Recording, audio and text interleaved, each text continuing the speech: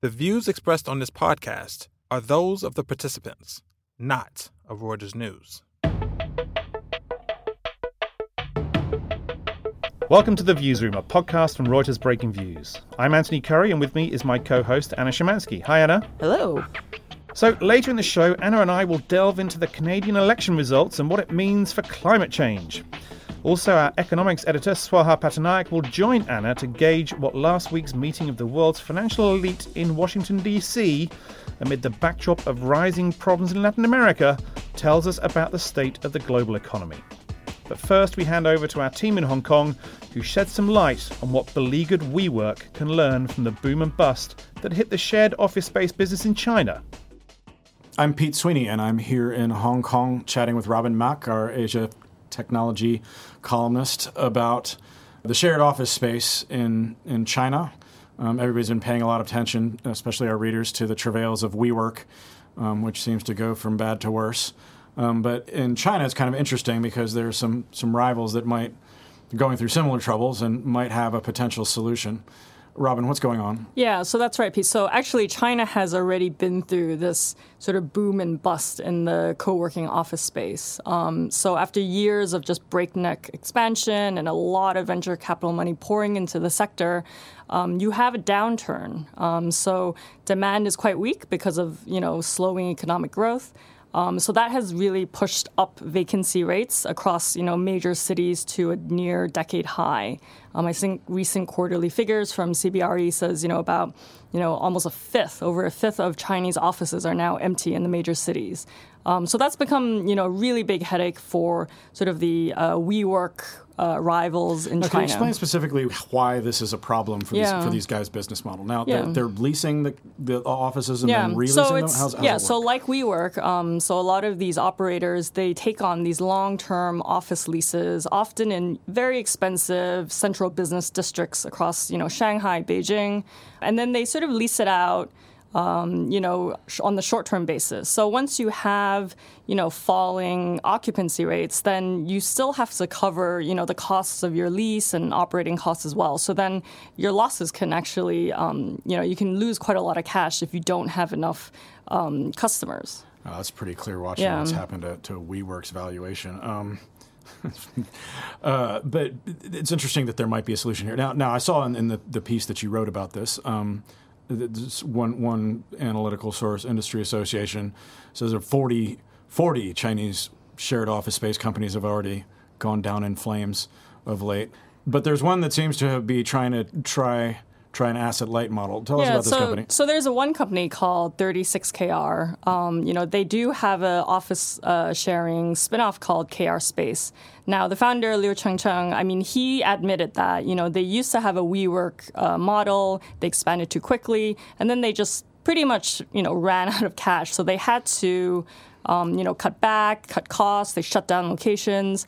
They were sued at one point for reneging on a lease. So things are quite grim for this company, very much like WeWork today. But then they've actually shifted their business strategy. So they're now focusing on targeting, major corporate clients. And instead of, taking out leases themselves and renting out office space, they're managing offices for these big companies. So they're, designing offices, they're opening, sourcing locations, and they don't really take on leases themselves now. Sometimes they'll partner with landlords and they'll do a revenue split. So then that has sort of freed up a lot of the cash for them. Right. But just tell me, so a lot of these companies came to market backed by venture capitalists who expected these guys to reinvent the way that people worked and used office space and paid for it. This sounds like a lot more of a pedestrian, ordinary business model. Like there's lots of companies that also do this. Yeah, so there are major companies like, CBRE, JL. They do real estate services. It's definitely much more boring. It's not, a high growth tech thing, but at least it is, a sustainable business model that actually generates cash. Yeah, well, it's a lot better than going out of business and destroying your backers' money. All right, cool. Well, thanks for talking to me, Robin. Well, thanks for that, Pete and Robin. Now, Anthony, we have another set of elections this week. Our neighbors up north, Justin Trudeau, squeaked out an electoral victory. However, his party no longer has a majority. So this is obviously going to affect policies moving forward, and particularly related to climate change. Yeah, that's the one we looked at. So our colleague John Foley looked at this in particular before the election. And yeah, Trudeau came in 2015 when he did win the majority and wasn't really promising big on climate, particularly. Many other things he wanted to sort out. But you had the Paris Climate Accord that year, and I think in part because you've had various other democracies, not least America when Trump came into power, and Australia pushing back a fair bit over the past couple of years. He's almost become, in many respects, the sort of shining light, along with a couple of European leaders, for pushing climate policies ahead. And the main one he came up with was a carbon tax, or carbon pricing of some description, which is gradually coming into play. I think the charge is now sort of less than $20 a tonne. It's going to go up to $38 a tonne over the next couple of years, which sounds great because it's better than nothing, but it is below kind of what we need. So right, pretty far below, right? Yeah, I think that most people are saying, most economists are saying you need. I mean, it varies on what kind of scheme you're looking at, but you need it to be up to sort of at least $50, if not $100 a tonne, at least, for it to count and to start having an impact on people's choices and what companies are doing, assuming companies themselves don't have their own internal pricing, which is another matter entirely.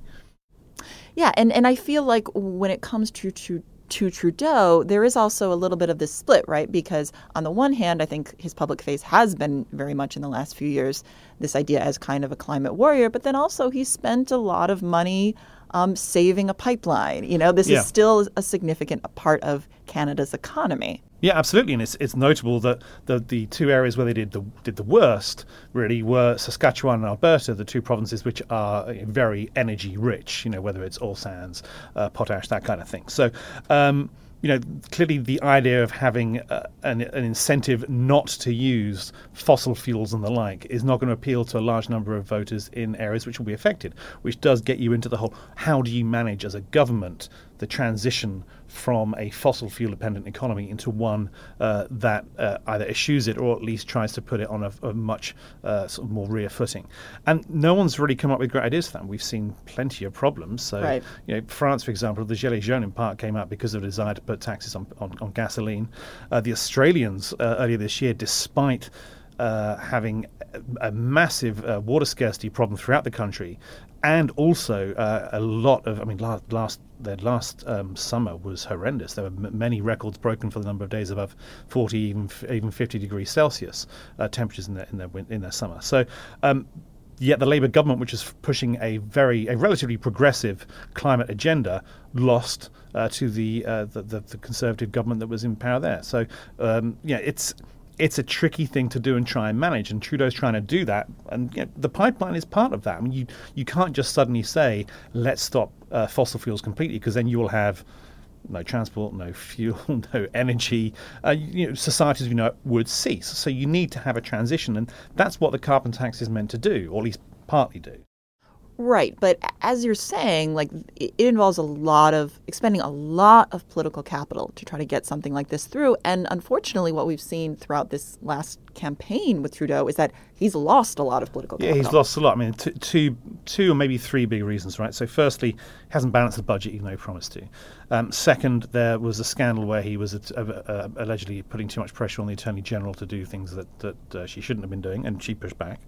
And thirdly, of course, was the scandal of the photos of him in college appearing in blackface that came out during the election campaign. So those three have combined to reduce the number of seats they've got and lose their majority, and also means that his party lost the lion's share of the popular votes. Actually, the Conservative Party won just by about 1.5 percentage points the popular votes of 34.5%. So he's got to tread more carefully. Of course, it also means he's got to go into probably either he tries a minority government and just gets support of parties as he needs it. He's about 12 seats short, I think, of a majority. Or he forms a coalition government, and most likely with the New Democrats, right, who have 24 seats, I think. Yeah, and when it comes to the New Democrats, how do you think their influence will affect climate policy? Well, I think they're probably more willing to go for a higher carbon price to push to be. I think look, Trudeau's also said let's go for a net zero carbon ambition by 2050, which is pretty good. I mean, again, it's so far out in the future, and if you've got nothing but a relatively low carbon tax price, it's not really going to get you very far. But that's the tricky thing, right? But it's hard enough doing that within your own party when you have to wrestle with the issues between various provinces and cities. But when you have to also consider a probably more left-wing party as a partner, that means your options are going to be harder to get through, and that maybe means that you don't end up getting certain things passed. Right. Or a trade-off in non-climate-related policies. Right, because it seems like the NDP is almost certainly going to want to increase spending, which will probably obviously have an effect on the budget, is not going to be it's not going to go over well with a lot of the more conservative voters as well. So it does seem like Trudeau's degrees of freedom are somewhat limited. Exactly. And also, who knows what happens in the US election next year, but at the moment, if you think he's got a year before that election, which may or may not produce a new person in the White House. But the policies of the Trump administration are very much against tackling climate change, although a lot of states and cities are. So there's this idea or this fear of so-called carbon leakage where, your next door neighbour is rather more willing to allow certain anti-climate policies to continue, so why not invest there instead? So that takes possibly, I'm not sure I quite buy this argument, but it possibly takes investment away from Canada in certain industries. But that's a fear, and I think it's certainly one you have to consider, but it's not yet proven. So we've certainly been devoting a lot more time to discussing climate risk related to the economy, and I imagine this is going to be a trend that will continue. Pretty sure it will. So we'll be back with a lot more on this, I'm sure. So the IMF fall meetings just concluded, and coming out of that, the news wasn't great.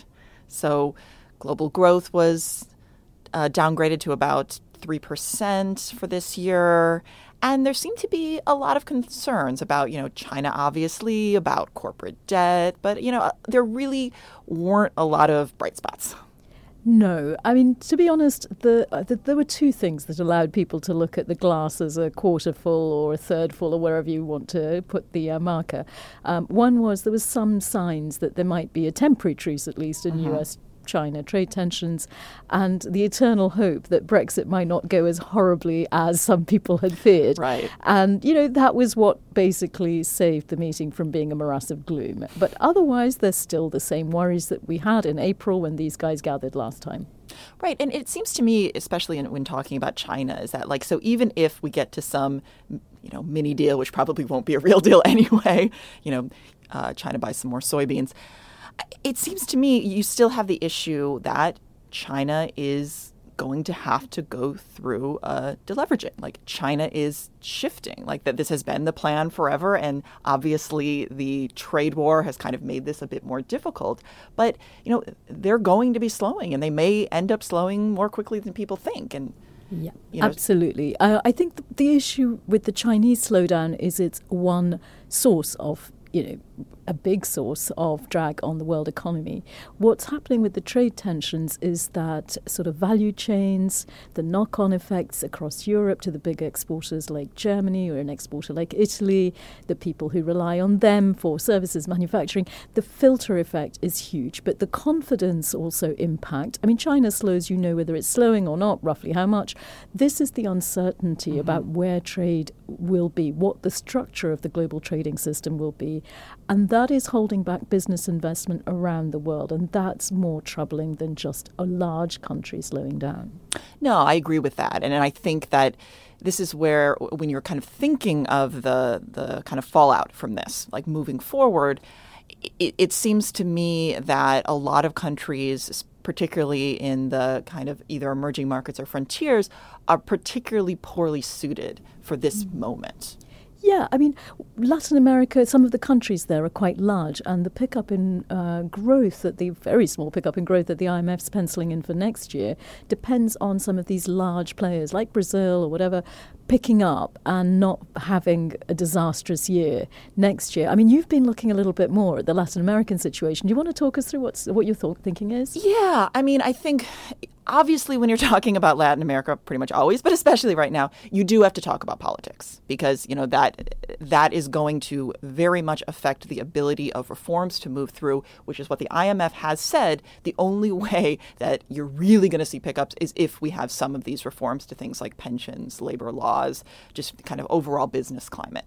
And obviously we have this weekend the Argentine elections coming up, which, if anything, it looks like the gap is widening and that the current president, Mauricio Macri, is likely to lose by an even bigger margin to the Peronists. And yes, there's some questions about whether the new ticket is going to rule, the Fernandez ticket is going to rule the same way as the kind of when Cristina Fernandez de Kirchner was in power before, as well as when her husband was in power before. But regardless, it's not a positive sign for reforms. Mm-hmm. And then obviously we're now seeing the issue in Chile, where, again, you had a kind of more market-friendly leader coming in, trying to, push through some reforms. Now, obviously, Chile was in a much better position than Argentina, but still, they are very, very vulnerable to changes in global growth patterns, particularly the appetite for copper from places like China.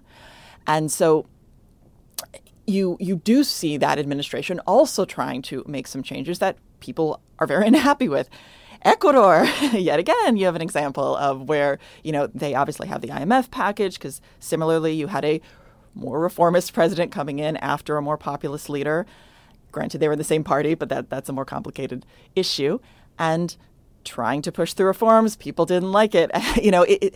And so to me, I have a hard time buying the really bullish case in Latin America, because you obviously continue to have a bit of a morass in Brazil. You have a president who's quite unpopular both domestically and internationally. So an economy that really still has not recovered from, both the end of the kind of the commodities boom, but also obviously the Lava Jato scandal. My issue here is that you have countries that are already kind of vulnerable, both domestically and with an external environment.